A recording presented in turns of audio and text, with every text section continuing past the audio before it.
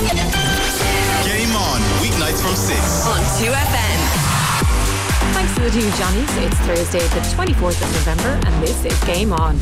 Coming up today, David Snade is in studio to survey the day gone by at the Qatar World Cup as Ronaldo gets off the mark. The shrill blast of the whistle, here we go. Cristiano Ronaldo, 1-0 Portugal. And just for now, headlines of a different sort from Cristiano Ronaldo. One of the greatest to ever play the game. He's been raging defiantly against Father Time, but still capable of bringing a nation to its feet. Ronaldo with the breakthrough goal. We'll also get the Thanksgiving view from Jeff Shepherd as USA take on England tomorrow. In rugby, former Connacht and Munster player Ian Keatley previews the interpros between both provinces this weekend. And in athletics, Ian Reardon updates us as World Athletics focus in on doping trends in Kenya. Plus, we have another €400 to give away ahead of the PwC Camogie All-Stars. If you want to get in touch, you can text us on 51552 or tweet at Game On 2FM. Game on 2FM. Welcome along. We are going to start the programme off with our competition because it is such a good one. How would you like to be in with the chance to win €400? What about €3,000? Well, listen to this. The PwC Camogie All-Stars take place this Saturday at Croke Park, where the Players of the Year in all three grades will be announced. Celebrating excellence in camogie, the awards are all about recognising the country's top players.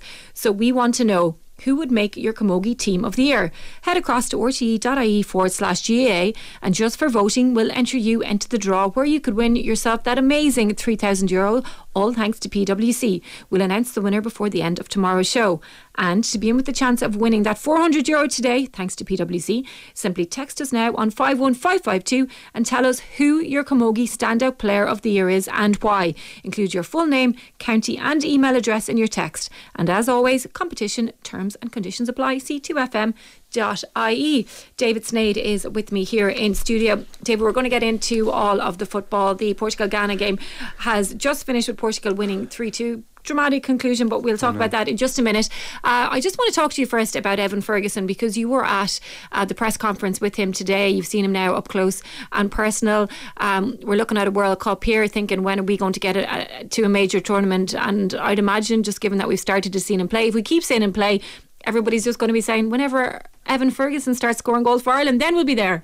I know. Well, you were even saying beforehand, your young lad was saying he's the future, even when 10-year-olds are kind of saying. He asked me that today when he was looking at the couch with Kevin Doyle and Richie Sadlier on it, and they were talking about Shane Long. I know. Well, that's even my nephew now. My nephew kind of judges players now off by match attacks, so we'll see them by playing, but it's now match attacks. That's how we can judge the calibre of a player. But I think Evan Ferguson's one of those players, like, he's only just gone 18, and yet he's been in and around the kind of the first team with Brighton. He's played in the Premier League. Looks as if he may go on loan possibly in January. There seems to be some kind of rumours of Championship clubs sniffing about. He's just signed a new contract at Brighton as well, long-term deal to take him up to 2026, and like, the world's his oyster here at the moment in terms of how far he can go. Like, he seems to be very highly regarded. He got his debut obviously last week against Norway, coming off the bench obviously when Ireland were 2-1 down, the senior debut, then came on, nearly scored against Malta, had that chance near the end that was blocked, and he would have become the youngest scorer since Robbie Keane for the men's senior team. But yeah, he's just one of those players. There's a lot of promise. Like, when we were out there chatting with him today, and I did a piece for the 42 on it earlier on, went up, and his kind of ambition now is to try and force his way into the qualifiers for the Euros in terms of March. Obviously Mbappe and the lads from France coming in, rocking into town. So more kids looking forward to maybe seeing Mbappe and all them than some of the Ireland players. But that's where he's looking at now. That's his kind of short term aim. Do you know, just on that, like, I think as well, like, kids, they like seeing the Irish players playing against them too. Like, they do enjoy that. They get a kick out of it. Okay, Mbappe's coming to town, but like, our lads are playing against Mbappe, which elevates them too. Yeah, no, absolutely. And listen, it's only anecdotally, and I suppose, like, and I'm sure there's people listening, they probably hear the same. Well, even like my nephew now, who's getting into football, he's mad for football, and listening to him saying, putting on the goalkeeper jersey and like wanting to be Gavin Bazzoon and watching. And obviously he was disappointed at Haaland, but that's what he's saying. He wants to see Haaland play against him. And like, I remember, like, it's probably self-indulgent to say it, but saying to him, I was going over to watch Man City Southampton for work, and he's saying, that's your job, to watch him. Whenever I was like, yeah, trying to explain what I was doing. I was like, what's Haaland like? Is he really as big in real life? And I was like, yeah, no, he is. He's actually much bigger, like, you know. It's great, but that kind of brings out then that other little bit of excitement, and you kind of get that hopefully of someone like Evan Ferguson. And it's funny because even Chidozie, like Benny said it, and even just speaking to a few people around the Ireland camp, it was like very telling that. And in fairness, Ferguson spoke about it today. Like, he had no fear in that camp. Not that you would expect it for a young lad who's been in around the Premier League team coming into that Ireland setup, but like putting himself about in training, throwing himself into tackles, being aggressive. And that was one of the things that stood out, and it's probably one of the reasons why he got his debut, in terms of like Stephen Kenny made the point that obviously these friendlies with the World Cup going on is probably the last thing in a lot of people's minds. Like, Irish fans will probably say, we just wanting to get this year out of the way and move on for next season and see what can happen. But like, that was very much part of the preparation for Stephen Kenny, in terms of building towards for a March, in terms of, well, who knew could possibly come in, because there's been a huge flux of players and then transition of players, and as Kenny has said himself, that part is over with. They're now pretty much settled. But then there was the likes of him and the likes of Will Smallbone, and obviously Will Smallbone didn't get minutes, and obviously you see Evan Ferguson get minutes. Maybe there's a bit more emphasis maybe on what he was doing that got himself in there. And obviously there was the injuries as well. Scott Hogan pulled out and Will Keane pulled out as well, so that kind of maybe threw him up the pecking order a little bit. But there's no doubt about it. Like, there's a great sense of excitement about what you can do, but he's still only 18. Like, he's a joint of a fella. Is he? He has a bit of a presence about him. Is he almost as big as Haaland? No, but like, because he still has to fill out properly. It's weird. He has this, like, I think there's still more grown in him, which is the good thing. But it was just funny as well, because it was like one of the FAI's schemes, the football for all, out in a school in Glasnevin, and like there was like this whole gas kind of scene of basically sitting at like one of those old primary school tables. So there was like a lot of us grown up like journalists sitting around with him, and we were kind of like scrunched up with, which probably made him feel a bit bigger. But even like what you're saying there, like, there was kids in the primary school like watching the World Cup match. It was the early game, the Cameroon and Switzerland game. Yeah. They're in like almost mitching off school. Might as well not have been in school watching the game. Imagine what it'd be like when Ireland are back in the World Cup, please God, someday soon. And but yeah, like, they were dying to meet him as well, you know, and that's something now that he's going to have to contend with a little bit, you know, in terms of... What's his awareness like of the pressure that we are all starting to put on him? Do you know what, like, it's one of them where I'd say speaking to him, not that he was nervous, he obviously, like, he just seems like a kid who knows what he's saying. He has his head screwed on, he's got a bit of cop on about him, which kind of, I don't think you're going to be, you might have all the talent in the world, but if you haven't got that other element to it, you're not going to get that second or third contract at a club like Brighton, and you're not going to be brought in, especially by a manager like Graham Potter, who's obviously moved on, and be around that first team, if you haven't got that maybe football intelligence, but also emotional intelligence of how to deal with it. And it does seem as if he's going to be able to do it, and that's the hope, because like, there's so many pitfalls for young players in terms of like everything that can come at him, but he kind of seems to understand where he is in his development and his progress and stuff, and hopefully he can just keep on kicking on and scoring goals, and he's a player that Ireland will be relying on for the next few years, please God. Yeah, and as you said, hopefully we will be back in a major tournament very, very soon, and he'll be there leading the way for us. So we did get to see a few games today. Portugal and Ghana has just finished, and I guess against the odds really, because Ghana are the lowest team coming into it. They managed to score 2 goals and they came close enough to beating Portugal. I know, I had to take a little breather here coming in, because it was just a breathless the last 9 minutes. The goalkeeper there for Portugal at the end, Costa, he was coming off almost distraught, because literally last kick of the game almost, he's doing that kind of thing where he's throwing the ball out to hit a long, and they didn't show a replay of the Ghana player who it was. He's hiding in behind them, he nicks in to almost get it. You think he's going to tap it in the last kick of the game for 3-3, and he slips just before he's going to do it, and it was just a mad end, because Portugal seemed to have it wrapped up. Obviously Ronaldo got his goal, did a celebration, and then obviously it was 3-1, he came off with a couple of others, and then they got it back to 3-2. But Bruno Fernandes got a couple of assists in that as well. But I think they just seemed a bit ragged, Portugal, even like the way how the game ended. Like, when you get that into that sense of where they were in control, if you're going deeper in the competition, if you're not going to be able to see out a game like that, you're going to struggle. And like, he got his goal, Ronaldo, but there was a couple of moments in the first half as well where he could have done a bit better. But I think he made history, didn't he? He's the first player now in ever to score in 5 World Cups. Amazing. That's just incredible. Like, it really is. 5 World Cups, like. Yeah, we talk about legacy and what's his going to be. Like, I think it's going to be things like that. He might find a club. He can use the World Cup now as a way of. What's the stat that's going around himself and Gary Breen, 2 players to be out World Cups unattached. No clubs. Yeah. But Gary Breen rumoured to have torn down Inter Milan and ended up at Coventry City, wasn't it? I think. Love it. We'll see. So there was a few other games today. Switzerland beat Cameroon 1-0, and Uruguay and South Korea was the 1:00 game.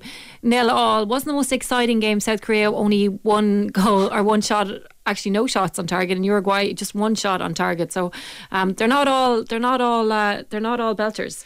For the purists, people might say, these are the games you suffer through a little bit, because for the game like that, Portugal Ghana, when it is amazing. But I think even with like South Korea, you hear Mourinho coming out today as well, where he was talking about, we was asked about the comment, like obviously Japan beating Germany yesterday.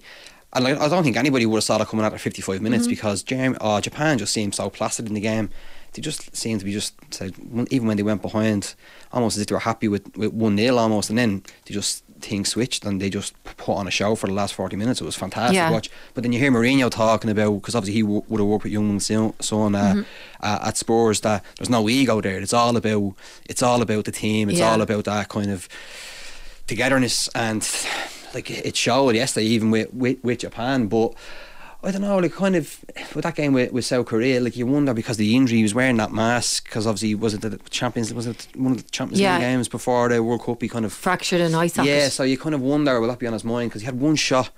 It was actually watching it while again after speaking to Evan Ferguson earlier on today, and he had that one shot in the first half, and then it was that split on the second half, split moment, and it was probably the closest he came. It was a couple of yards wide, but that's what you're relying on for the team like that. Even though we talk about that togetherness and it's all about the team, they're still going to need him to deliver that moment, because they're going to be pretty much scratching around to get that moment in a game. Japan pretty much got two of them and punished Germany, and like unless they do that, it's going to be a struggle for teams. And like even when we were watching the Portugal Ghana game, the chances Ghana got, they took them.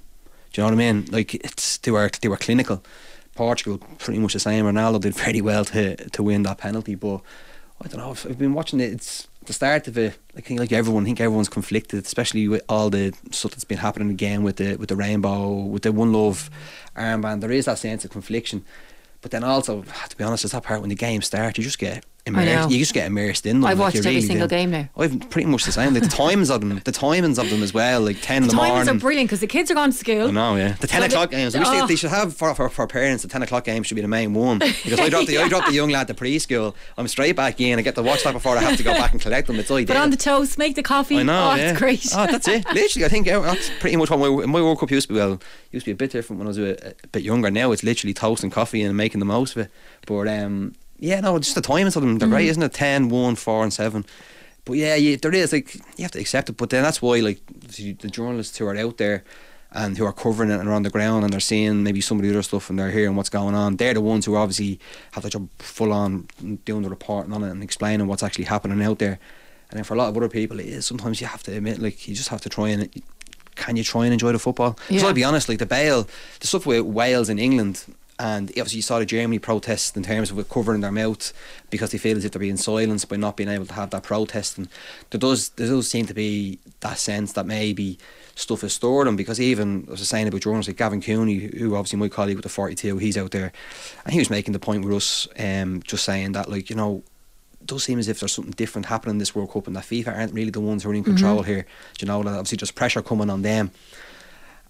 And like I wrote a piece during the week. I was very critical of the likes of Bale for saying, well, he's made this point before the tournament was starting, all the way leading up, that this armband and the One Love armband was going to be something that was important, that you wanted to flag. And yeah, when you were threatened with what we were saying, sanctions, football sanctions, people were saying it was a yellow card. There could be some suggestion it could have been a bit stronger than that they kind of back down. And you're kind of thinking, well, like, what, you can't just wait for a FIFA approved protest to make it. The whole point of a protest is that you are taking a risk and that you are actually putting your head above the parapet and your neck on the line a little bit.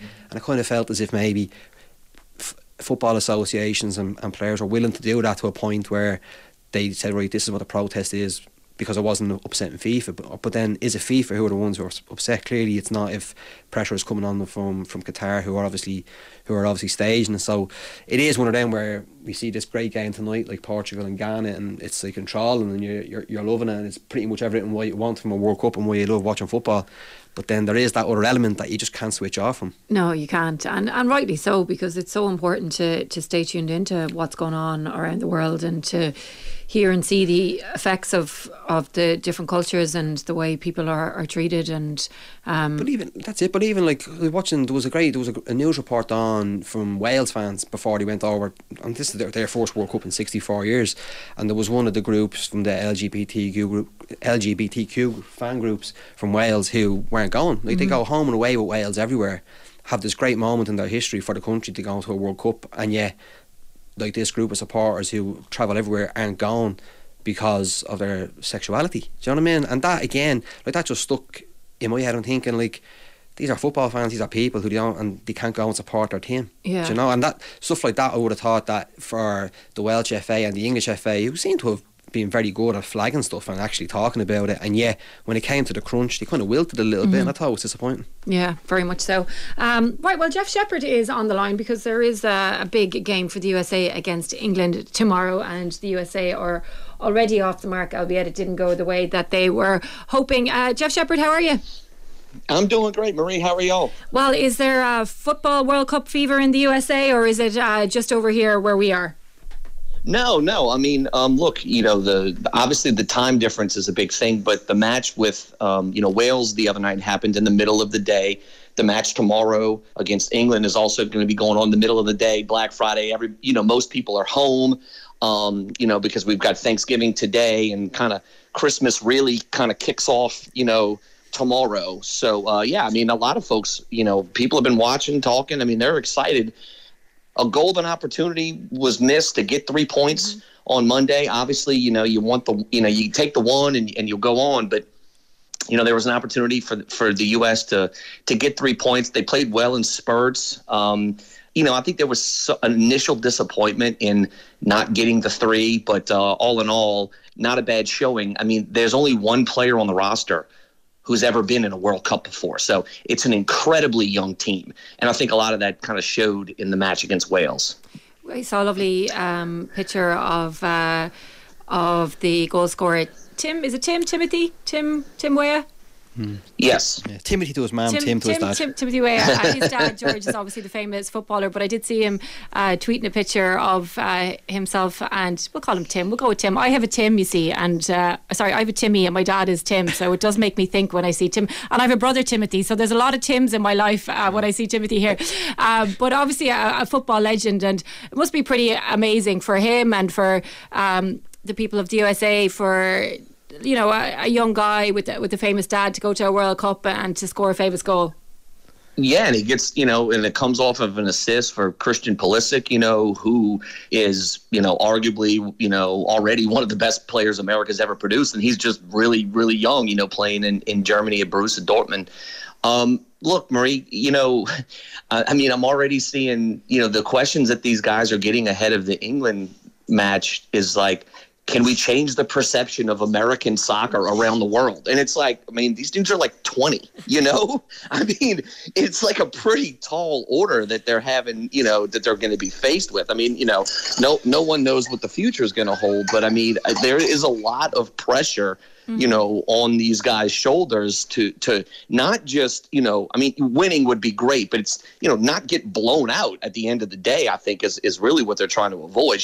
Stay, that way you can stay in contention. I believe, we would have Iran in the third match. They got drilled, they got lost by 4 goals against England the other day. So, you're always positioning yourself. You're trying to stay within striking distance to move on. So, but yeah, it seems like a little bit of pressure for this young group, heading into this match tomorrow. I think I need to make the point as well, Shep, that it's not about changing the perception of American football. It's about changing the perception of men's American football, because the women's team are so good. And yes, they are. They're such trailblazers. But it actually must be kind of hard for the men, because they're in the shadow of the women's team, because they're so successful all the time. And that's such a rare thing, because women's football is so much still in its infancy. But the USA women's team have been amazing for such a long time. But so the England game, like, what's the hope and the expectation, Shep? Look, personally, I would love it if we came out of it with a draw. And it's not that, there's guys on this American team that, they're playing all over the world. So they've played with these guys. I don't think that there's necessarily like, oh, it's fear and it's, big bad England or anything like that. I just think that the group is just so young. I think it's, it would be different if they had won the other day. I think they'd feel a whole lot. We'd feel a whole lot different about going into this match. This is just me personally. I mean, I think if we can get out with another draw, I think we would take that in a heartbeat, to be quite honest.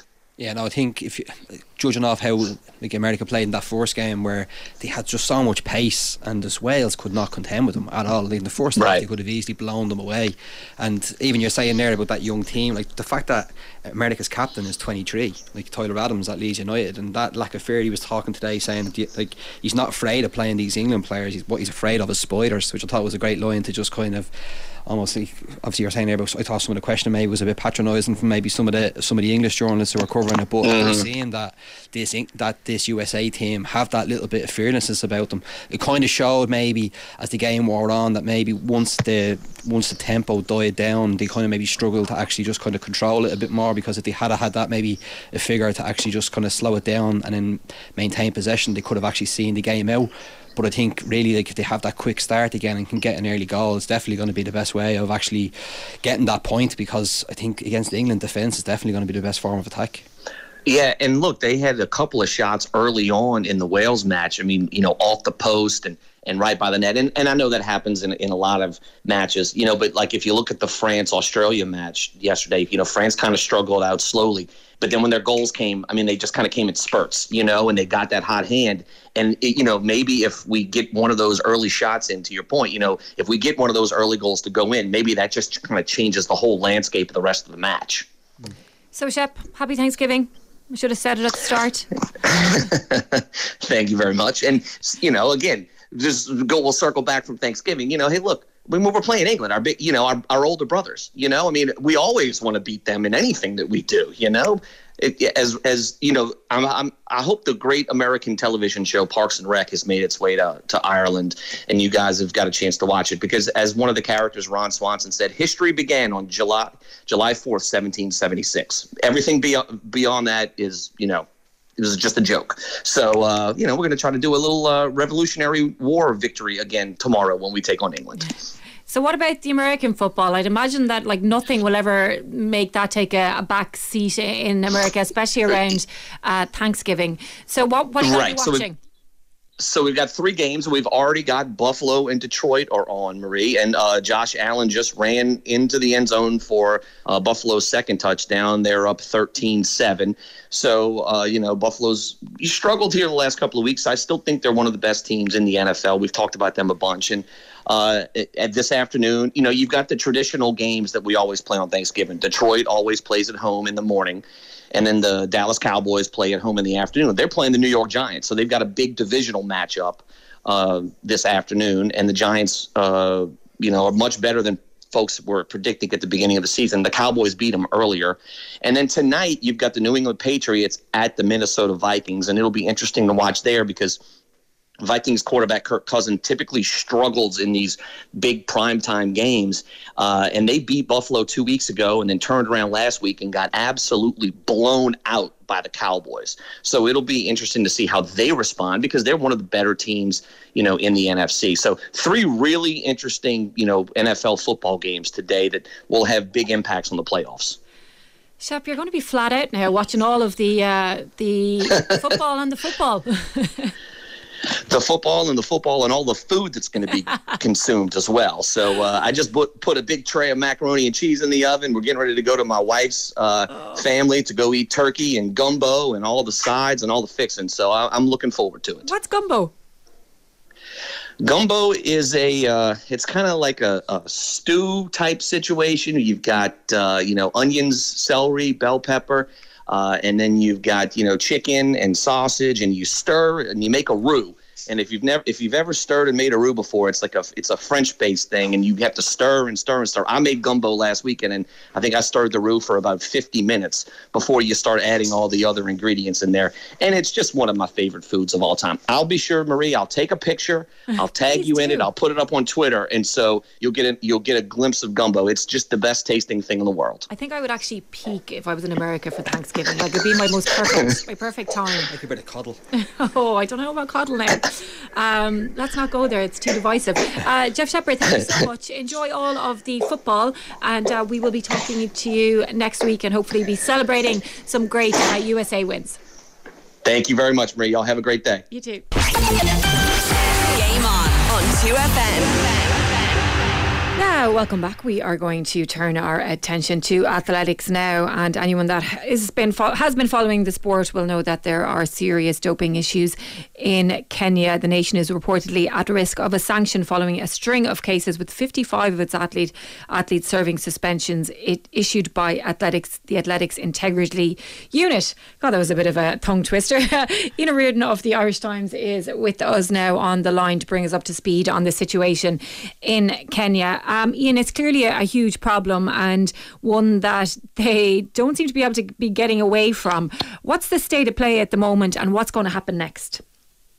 Yeah, good question, Marie. I mean, I think the first thing to say is I'm surprised that so many people seem surprised at this story, that it's come down to the point now where, as you say, Kenya are on the brink of being kicked out of track and field internationally for at least a year or two. I think you mentioned 55 athletes there who are serving doping bans. They're the ones we know of. I mean, the numbers that we're hearing on the ground are a lot higher than that. They reckon there's at least another 20 or 30 who haven't yet been named or sanctioned. So it is a serious problem. We've been here before, obviously, with Russia. We saw Russia getting the boot there around the time of the Rio Olympics for the obvious systematic doping that was going on. It was clearly state-sponsored. The whole government were in cahoots and all that kind of stuff. It's different with Kenya. I mean, nobody's suggesting for one second that the Kenyan government are involved or to be systematic. But the sheer numbers of doping, and it's literally week after week, we're seeing more and more athletes getting who are returning positive tests, and not just small names. We're talking about winners of Chicago marathons, Boston marathons, Rotterdam marathons, and there's a few athletes who are related to world record runs as well. So they're not just the kind of the smaller fry that some people might suspect they are. They're serious runners, a lot of whom I would have heard of over the years. So it's very concerning. So where they're at right now, I mean, there was a story in today's Daily Nation. That's one of the top newspapers in Kenya, and I'm looking at it was a front page spread this morning saying that Kenya stares at athletics ban. So it's clearly up to World Athletics to decide on this. There was talk there may be a decision tomorrow, but it's actually going to go down to the World Athletics Council meeting, which is next Tuesday and Wednesday in Rome. But from what I'm hearing on the ground, I mean, World Athletics, Sebastian Coe included with the president here, they're clearly concerned, but it's what they do, how they actually go about dealing with this. Because, as I say, it's different to Russia, and I suppose with Kenya, like, where do you begin? Do you say, right, we're going to ban everyone? Does that mean people who are training there? Does that mean people who go over there to train from Ireland? Can they not compete? So it's a tricky one, but something has to be done. I mean, we all know the myth and the sort of the idea of training in Kenya, and I've been down there myself, and it is a fantastic training ground at altitude, but This is a situation now where the credibility and the integrity of not just Kenyan athletics, but distance running as a whole is under serious threat, I think. Yeah, it is, Ian. And I guess the one word that always springs to mind when you think about or when you hear about stories like this is trust. And, you know, athletics have tried so hard to rebuild trust in its sport that when this happens, it just erodes it once again. And unless something is done, that trust is never going to be rebuilt, it feels. Yeah, it is. And I feel not sorry for Kenya because, as I say, they do have that great tradition. And the difference as well here is if you try to figure out why this is, I mean, you're not really comparing like with like. Because if you look at Irish athletes, most of them are pretty well funded. They're going to get some sort of support from the government. In Kenya, it's nothing. You're out there on your own. So you're kind of competing to make a living of sorts. And a lot of it actually goes back to COVID when there was a lockdown and there was no races. So basically, a lot of Kenyan athletes had no income at all. And then suddenly the road racing scene opens up again. They're thinking, well, if I can win a marathon in Rome or in Spain or wherever, I can earn myself 20,000 euros. That's enough to live off essentially for almost the rest of my life. You can buy a small farm for that amount of money in Kenya. So sadly, it's a bit of a kind of a quick fix for many of these athletes, and to be perfectly honest about it, pure greed. They're just getting greedy about this. And I think that's the really sad thing about it is that it's not everyone. But it's certainly widespread enough now to say something has to be done, or else I really think that the credibility of Kenyan athletics, it'll be very difficult to restore it again. And what are the athletes saying, the ones that are representing Kenya that are, we would hope anyway, clean athletes? Because it's hard not to taint everybody with the same brush. Yeah. And you got to be careful what you say here, because I mean, a lot of the sort of bigger names haven't obviously outspoken on this, and I mean the clearly one is Eliud Kipchoge, who broke the world marathon record just last month. Sorry, in September in Berlin, and nobody's suggesting, there's nothing in any way about Kipchoge's performances that have linked him to athletes that have tested positive of late. I suppose part of the problem as well with Kenya is if you look at some of the neighbouring countries as well, like Ethiopia and even Uganda for that matter, in fairness to Kenya, they are testing a lot more. They've actually gone in there and said, right, we're going to do a lot more testing here, because they knew that there was an issue there. So I think the testing is clearly working. It'll be interesting if they did the same amount of testing in other countries, such as Ethiopia, such as Uganda, whether they'd find similar situations there. But what can be done for now? That's the question for World Athletics. That's the question for Sebastian Coe. And I do think it's going to be very difficult to do an outright ban. Personally, I would love to see it, even for a year, if they just said, look, Kenya athletes are not competing for 1 year until we're actually quite sure that you've cleaned up your act, essentially. But as I say, it's a bit more tricky there. And if you look at Kenyans as well, they have a slightly different train of thought. Some of them might just simply decide, well, I'm going to move across the border and run for Uganda or run for Tanzania or a country like that. There's kind of a few ways out there. But when you look at the number of Kenyans, and by the way, it's the old school EPO. They're not testing for cough medicine, or they're not testing for an accidental sort of a contaminated supplement. It's EPO. They're doing blood doping. They're doing testosterone. They're doing all the old-fashioned doping, which you don't get away with anymore. But clearly, to me, that's a sign of just how desperate they are. And obviously not been tested enough as well. So if it's a case that they do bring in a ban, or there is some sort of a ban, then what? Though, like, how do you police something that they haven't been able to police until now?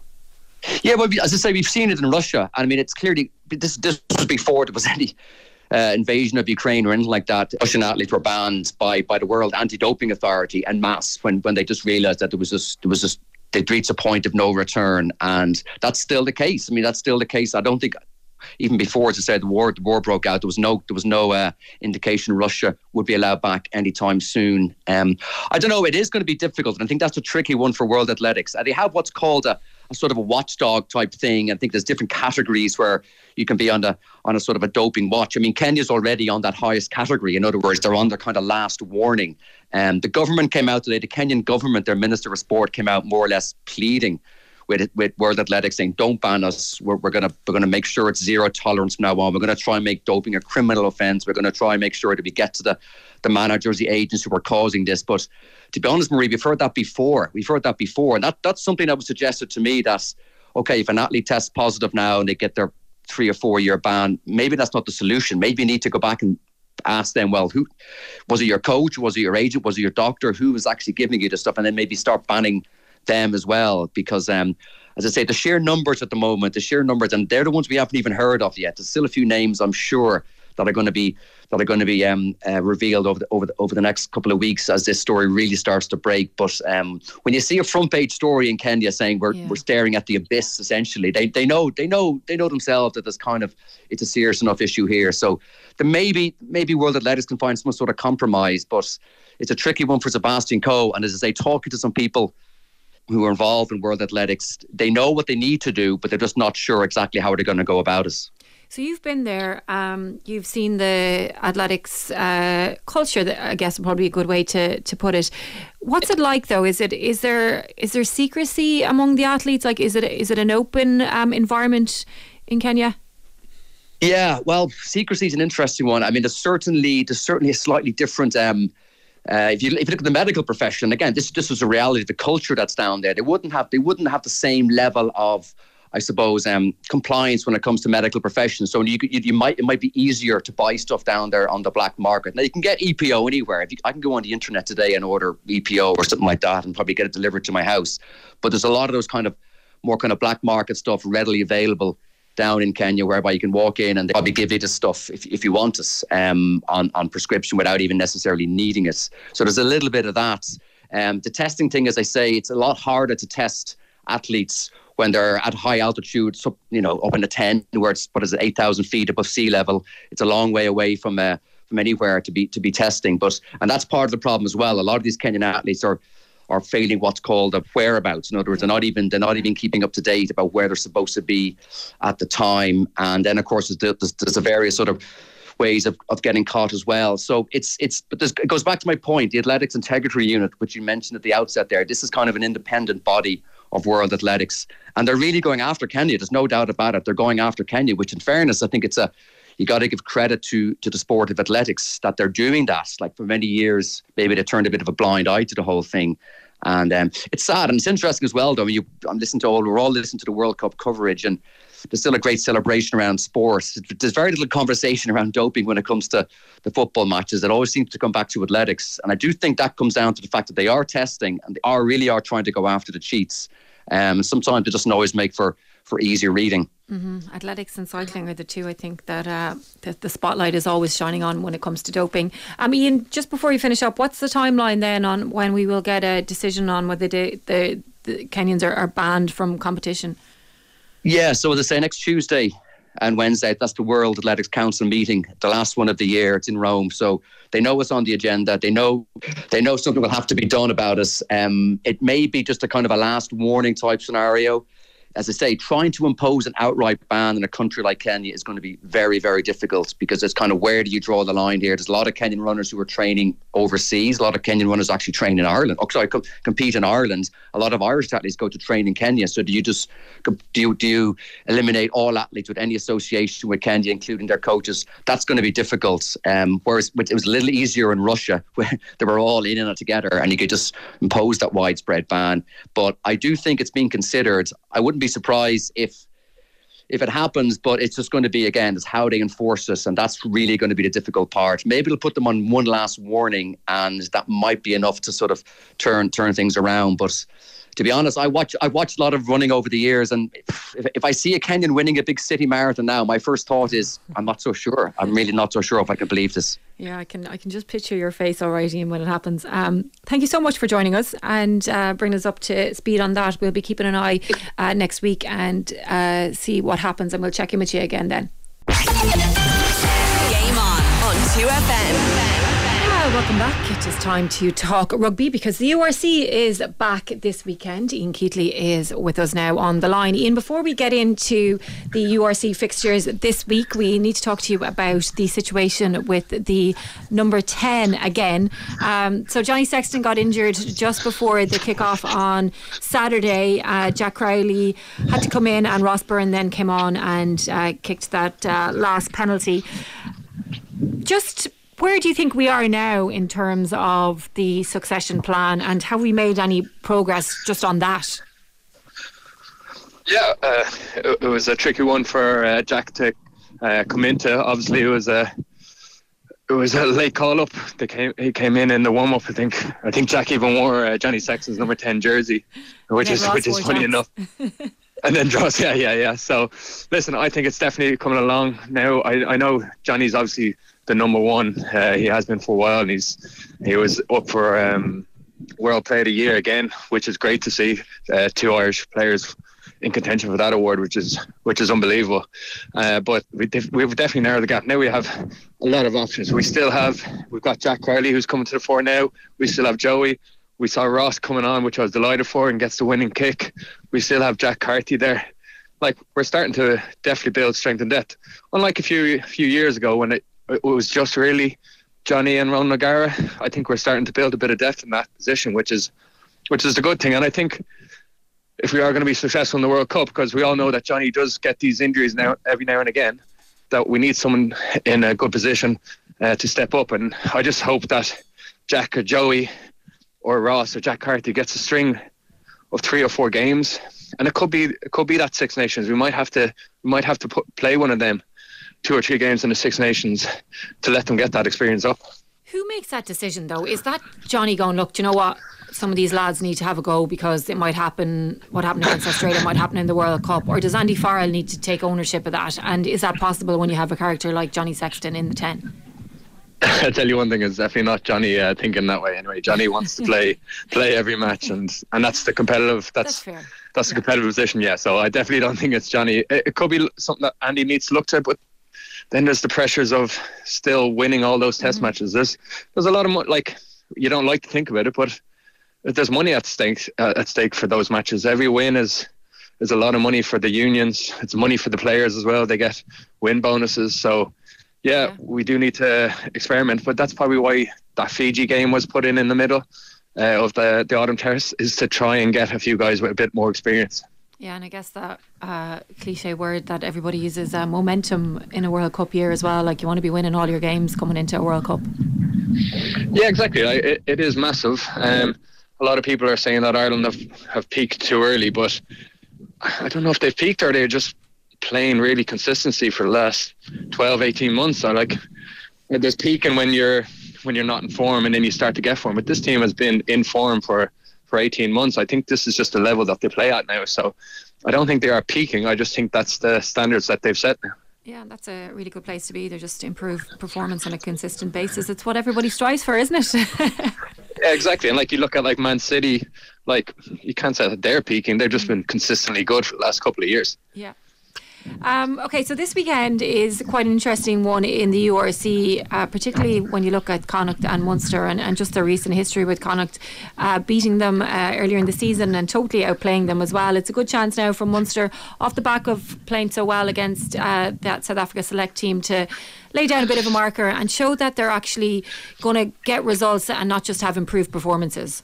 Yeah, exactly. And as you said, they were just at the end of November, and it almost feels like a must-win match for Munster already, which is crazy to think of. But it is like, if Munster can pick up 2 wins now in a row against Connacht, and then they're playing Edinburgh, they're going to shoot up the table. But then again, if they lose this match, like, they're going to struggle with confidence again. But that match against South Africa definitely gave them confidence. I know they've got a lot of players back. From the start of the season, they're struggling with the injury list that they had. So now they've got a lot of players back. I think they're going to get a lot of the internationals back. Usually the internationals get a week's break. I think only Tadhg Beirne and maybe Peter O'Mahony are going to get a break. So they're going to be strong. Now, vice versa, Connacht, they've got Bundy Aki back, he's their talisman. When he plays, they're a completely different team. They've got that ability to be nice and direct, but he's still a ball player as well, and he's just their catalyst. So I think it's going to be a great match on the weekend, and I think maybe Thomond Park hopefully will be rocking like Park na Críomh was last week, 2 weeks ago. Yeah, it seems there's quite a lot of positivity around Munster, even just hearing Mike Prendergast talking to the media earlier this week and speaking about the importance of getting that win and just to keep pushing forward. But just given the fact that they're both going to have their internationals, or at least most of their internationals back if they can at all, with 2 starting 15s and, a lot at stake as well. It should make just for a really good match. Yeah, it is. And a lot of these internationals over the last couple of years, the internationals have been rested, or one team has their internationals, the other team doesn't.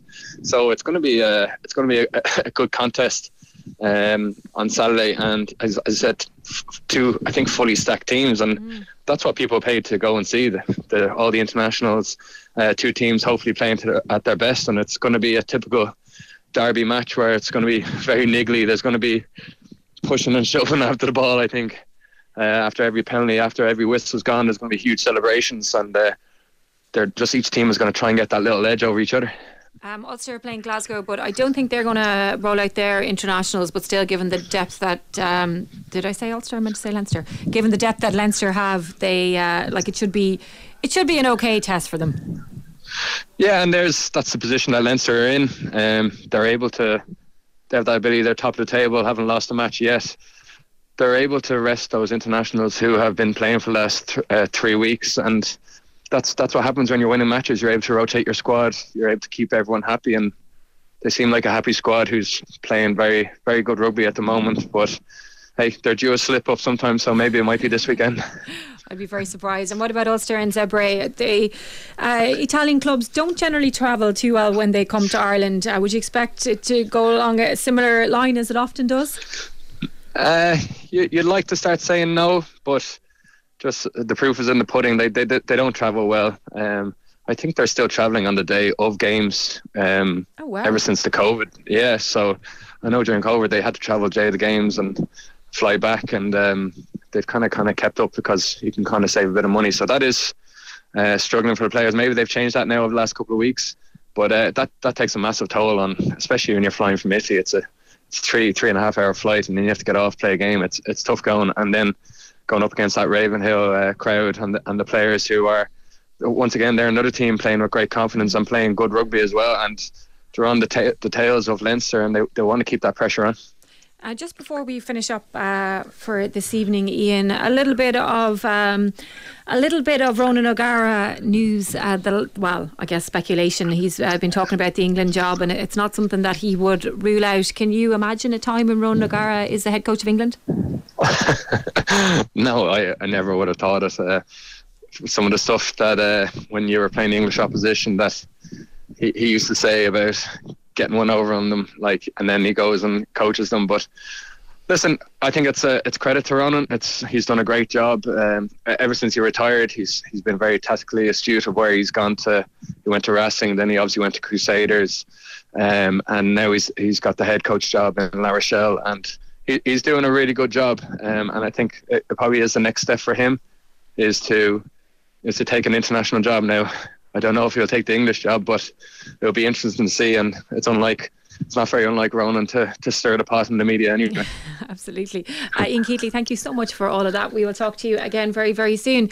David, I'm watching Brazil and Serbia on the television behind you there, and talk about a stacked Brazilian team. Oh my God. I know. Also, I'm just laughing there because the way Ian was speaking, it makes you think that Ronan O'Gara listens to the Wolf Tones.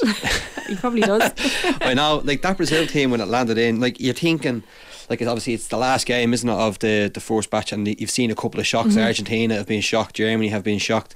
You're probably thinking, ease yourselves in, keep it a bit tight. Titi has decided to do the complete opposite. He has, he's given the people what they want. I know. I'm honestly obviously I'll be going the speed limit, but I'm going to be bombing it down the M50 to get home to watch as much of this match later on, because he's gone. It looks as if it's going to be 4-1, 4-1. So on the team sheet it's given out, it's basically Casemiro and Lucas Paqueta as the kind of double pivot as a two. But anyone who's watched Paqueta play for West Ham, he can't drop deep, but he's an attacking player. He's just going to be wanting to bomb forward but also try and create. Then in front of him you have Rafinha, you have Neymar, Vinicius Junior, and then in front of them leading the line, the focal point is Richarlison. So we're talking about drama and what's happened already. You've got it's just actually stacked there to be exciting, but also a bit of mayhem, because Richarlison on the pitch. Mitrovic, by the way, for Serbia, he's fit. He'd been an injury though coming into this game, and it's also a word of mine. I was joking before. It's kind of like with Portugal playing earlier and now Serbia, the two teams. It's listen for anyone who was watching the Ireland games. This is what you could have won. Lads. Do you know what I mean? You see, and now obviously that Serbia team, that looks strong as well. Milinkovic Savic is in there as well. Goodell. I can't pronounce that right. But it's quite contrasting what you're expecting from both teams in terms of the style of play, though, isn't it? Yeah, but then when you saw Serbia play now against Ireland, obviously, listen, Ireland, Brazil, it's contrasting. But Serbia have those players to be able to soak up a bit of pressure, and then when you have Tadic still doing the business for them, dropping in, but they also have getting down the flanks. You could see them possibly, considering Brazil is so attacking, there's going to be so much emphasis there on Casemiro to cover a lot of ground in front of that back four. That's going to be a struggle. Yeah. Casemiro has been good for Manchester United so far this season, but unless he is getting a bit of a dig out from Paqueta and he's going to be asked to be a bit more disciplined, but then you're kind of thinking he wouldn't be in the team. Fred would be in the team if that's what the manager wanted. If TD wanted someone to actually be properly sitting in there alongside him, you imagine Fred, he's obviously going to have a bit more licence. And then obviously Neymar, the way this is set up, it's difficult to say it, but Neymar's only 2 goals off Pele's record for Brazil.